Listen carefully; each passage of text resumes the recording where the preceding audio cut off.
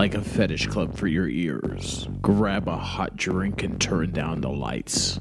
Coming across the airwaves and into bedrooms everywhere, BDSM United is bringing you non-violent consensual kink education.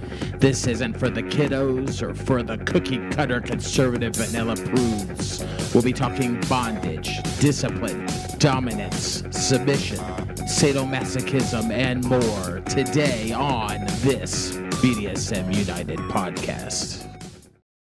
I'm Primal Piggy. Thank you for joining me for another BDSM United podcast. As with any new series, an introduction is required. Welcome to the introduction for our Setnax Sex Magic series. I was originally going to try to do this with our new podcast, the Heathens podcast, but really trying to do two podcasts is sometimes problematic for my schedule and whatnot. This podcast kind of has a funny name to it. It's Setnak. It is the name of a Egyptian king in the past, and it is the taken name of a magician named Don Webb. Don Webb is the former high priest of the Temple of Set, and he's just kind of a really interesting guy, and he wrote some really good resources that I like to use. I'm not a Setian myself, but I appreciate the Temple of Set because they describe themselves as an evolutionary product of human experience, an experience that includes magical and philosophical work of many different individuals and organizations which preceded them, and that they try to make brilliant discoveries, and they try to examine secret and suppressed corners of history for valuable and useful material. And they insist on ethical presentation and use of the discoveries that they make. Now, it's regrettable that they were caught up somewhat in the satanic panic of the late 80s, early 90s, which drew from a lot of Christian propaganda and superstition, led to a lot of urban myths about being baby-eating, blood-drinking psychopaths. But my contact with resources and just Setians in general has been just really good and really positive, and I think that you'll find that the resources, while in our past we've taken from a lot of different mystical traditions, this too does draw from magic that is just general in nature. It's general in that it is applicable to all persons everywhere.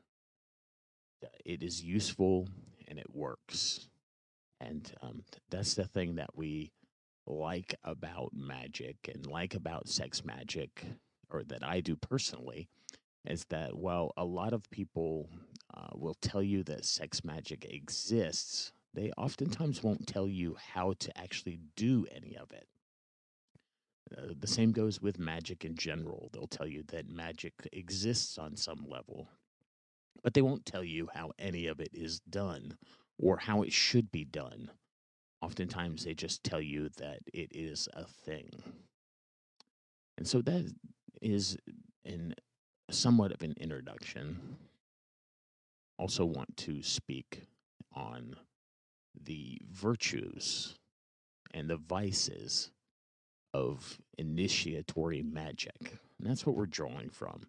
We're drawing from a type of initiatory magic which is works really well with sex magic in order to for personal growth, for doing things that will heighten our connection. BDSM is all about connection. It's about relationships. Very little of it is done solo, just by ourselves. Uh, Topping and bottoming and dominance and submission. All of it has one overarching thing in common, is that it is something that is done together. It is something that is done in the presence of one or more people. Magic traditionally is more of a lone type of practice, but sex magic has the unique characteristic that it is done with a partner or done with another person, oftentimes. And so, vices are those habits of mind, heart, and will that hold us back from our self determined goals. They can be eliminated by analyzing the behaviors that support them and cutting them away. And virtues, on the other hand, are the qualities of mind, heart, and will that lead to an increase of being. They can be learned by studying the actions of those who possess those attributes and emulating them. The vices of magic, we'll just go through a few of them and then we'll go through a few of the virtues. This is good introductory material because character precedes capability. And so you got to be somebody of good character. That alone, though, doesn't mean that you're capable. That doesn't mean that you have the technique to accomplish the thing that you're after. But having a good ethos, a good character, is essential in transforming yourself to be the type of person that can use the tools correctly and use the tools well to accomplish the thing that you're wanting to accomplish. Narcissism. Because magic focuses on self, there's a tendency to see the self as an object of worship. This is as useful as if the sculptor began to worship the clay. The initiate guards against this with humor, willingness to apologize, and asking themselves the question about any bad situation they find themselves in. How did my actions contribute to this? Hubris, because the initiate does have access to mental states that oftentimes very few humans do. They can come to believe that all of their actions are justified. They may even come to believe that the truths that they've come to by magic are universal truths, becoming the same sort of bigot that oftentimes we flee from other religions over. The cure for this is with powerful, smart people that make you aware of how little you know. It's associating yourself with them and how much more room there is for achievement in your life. We don't want to be big fish in just a small pond. We always want to challenge ourselves and push ourselves into situations where we come across people that know more than we do. And it's, quite humbling. And it's also exciting. Forgetfulness of past orthodoxies is a vice, since we come to a surface level understanding of other paths. We often think that we are over it. Um, those channels cut very deep in ourselves, just as they are in the world. If we don't understand this, we'll inevitably return to the bad habits of those that we thought we despised. The victim of the religious bigot will become a religious bigot. I know that I have a past in esoteric and Pentecostal types of Christianity in my own personal past. And if I if I become too bigoted in that, I will oftentimes become a religious bigot according to the things. I will fall into that same trap according into magical things that I come across. The former skeptic will disbelieve even the results of his own magic and will preach against it. Um, Despair. Because of the immensity of the task of self change, it's very easy to be overcome with despair. And once this happens, really, your initiatory, your magic stops.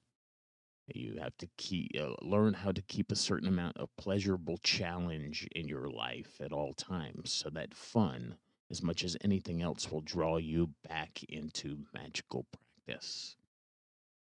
I know that this often is a vice with BDSM as well, is that you get into a place where you get into a rut. You start to kind of dig yourself a little mini grave, and you lack challenging yourself with something new, and you just kind of take on a bit of despair. Number 5, attachment to the thoughts of another. When you've had your eyes open to the fact that the world is very different than society would have you believe, it's very tempting to embrace whatever first coherent thought system that you encounter. You may pick somebody like Aleister Crowley or Plato or some nut on cable TV or some gazillion-year old you know system of thought. But in each case, oftentimes you've stopped thinking on your own, and you replace thought with a language that requires memory and repetition. Um, an initiate will oftentimes look at all these things with a bit of mental force field in place, saying to you themselves, "Well, that might be helpful for me, but what do I think about it?" Another vice would be obsession with magic. Magic, which is ultimately the manipulation of the mind, can be very entertaining. So much so that it can eat someone's life away, as much as TV or spending endless hours on TikTok. A magician holds this tendency at bay with the use of things like a journal that integrates each operation into the overall scheme of their life. We don't want to get ourselves lost in BDSM, or we don't want to get ourselves lost in magic or lost in any one thing. We want to know and try to notice and be mindful of the role that all of these different things play in the overall scheme of our lives. Emotional servitude. This will be our last vice. Uh, Many would be writers write only when the mood is right. Many would be magicians only take care of their magic when the mood is right, or when the moon or the planets are aligned, or the wind is blowing from the left or the right. In both cases, people don't learn their craft, and they don't have the hard and painful breakthroughs that are as important as the easy aha breakthroughs. A magician knows that he or she doesn't follow his or her emotions, but that their emotions follow them. Uh, Practice doing things that are difficult for the sheer power that it gives you over your emotions. Now, let's shift gears for a moment. Let's talk about um, 7 virtues. That was 7 vices. How about 7 virtues? Magical curiosity.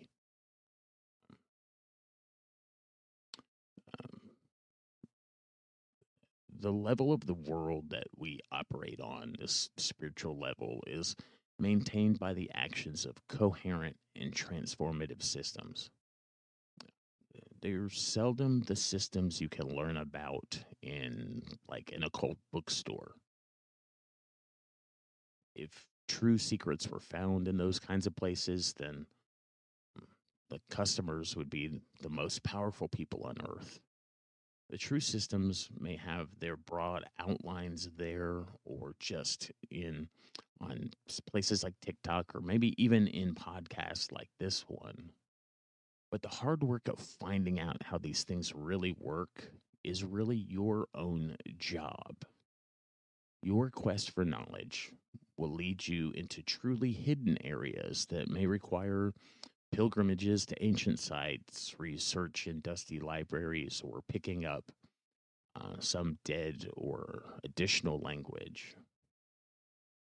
Um, this whole occult industry is based on a few books about everything under the sun. It really hates the sort of seeker.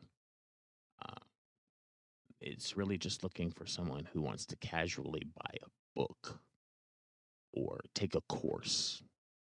But the true magical initiate knows that each answer leads to 9 more questions.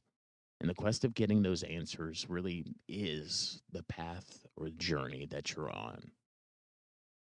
Um, the second virtue, quantifiable pride. We live in a world that's very short on recognition, and people are afraid to recognize quality. It might empower, a rival or make them aware of their own lack of achievement. Yet, as humans, we long for recognition. So we need to speak of our own real world deeds. But in order to avoid the traps of egoism, we need to use a certain formula. We need to mention the real deed and then link it to the next real world achievement that we're striving for. So, in other words, we need to attach our victories with goals. It'll let people know that you're a force in the world, and they'll begin to respect you. They'll know that you're going somewhere and that you're doing something, and they'll treat you accordingly. Second, it plants an image in your own mind of your success so that you'll unconsciously be working magic for yourself to succeed. And third, it lets you know that you're a person of real worth. And it reminds you of how far you need to go in order to achieve those long range goals. Number three, a sense of humor. If you can't laugh at your own mistakes, you really probably should think about giving up trying. If you can't laugh at the world, it's going to make you mad. Uh, Laughter really banishes obsessions, and it's a mark of someone who is truly autonomous and sovereign. Number four, openness. Many people are really insecure and they leave lives so tight that magic really couldn't even break in. They have rules about what to eat, when to sleep, who to fuck, what to read, how to vote. Really, every second of their life is filled with something. Magical faith, is will open doors for you. You should step in those doors to try new things and be very spontaneous, not risky, but just open and spontaneous. True development will come to someone with the will to succeed long before it comes someone with the will to control. Moderation.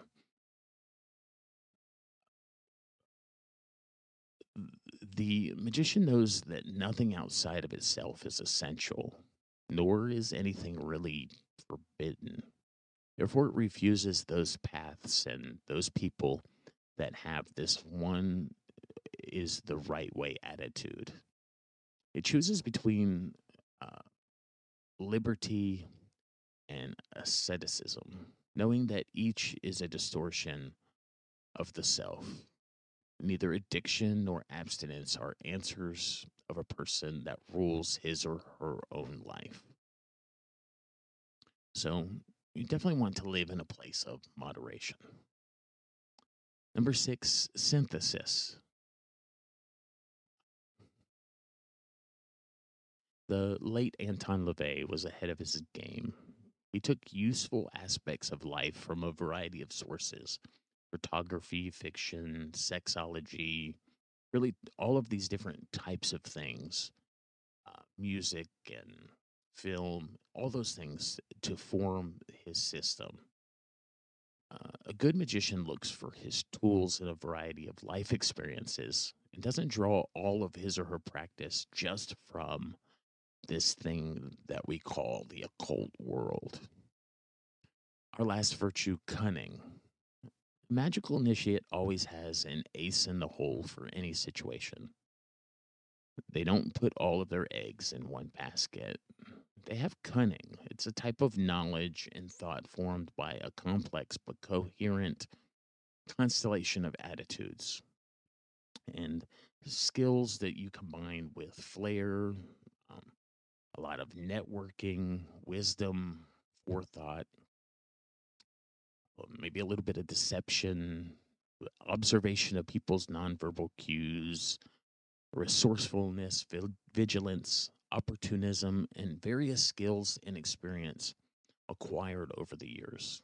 It's applied to conditions which are passing, shifting, ambiguous, and to those magically potent situations which don't lend themselves to precise measurement, exact calculation, and rigorous logic.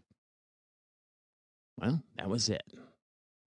This is our Setnax Sex Magic series on BDSM United podcast. I'm Primal Piggy, and this is a intermediate. We want to see you become an adept at sex magic. And to do that, you have to get better at practicing magic. You need to initiate yourself. And in order to do that, there's some things that you need to know and really some things that you need to do. And we'll get into those in this BDSM United podcast. You can find all of our resources at www.bdsmunited.com. Thank you for listening today. I know that maybe it's strange to hear about magic on a BDSM podcast, but really it is something that we care about. And honestly, if you don't care about it, you don't have to listen. You can go to any other BDSM podcast out there, and they'll all be talking about a lot of the same things. We like to talk about those things too, but we like to bring you things that we believe in and we believe will make your BDSM better. Magic is going to make your BDSM better. And we really believe that. And thank you for listening today. It was a joy speaking with you. And we'll pick it up again in our next episode in this series. It was a joy speaking with you. And I'll talk to you again soon.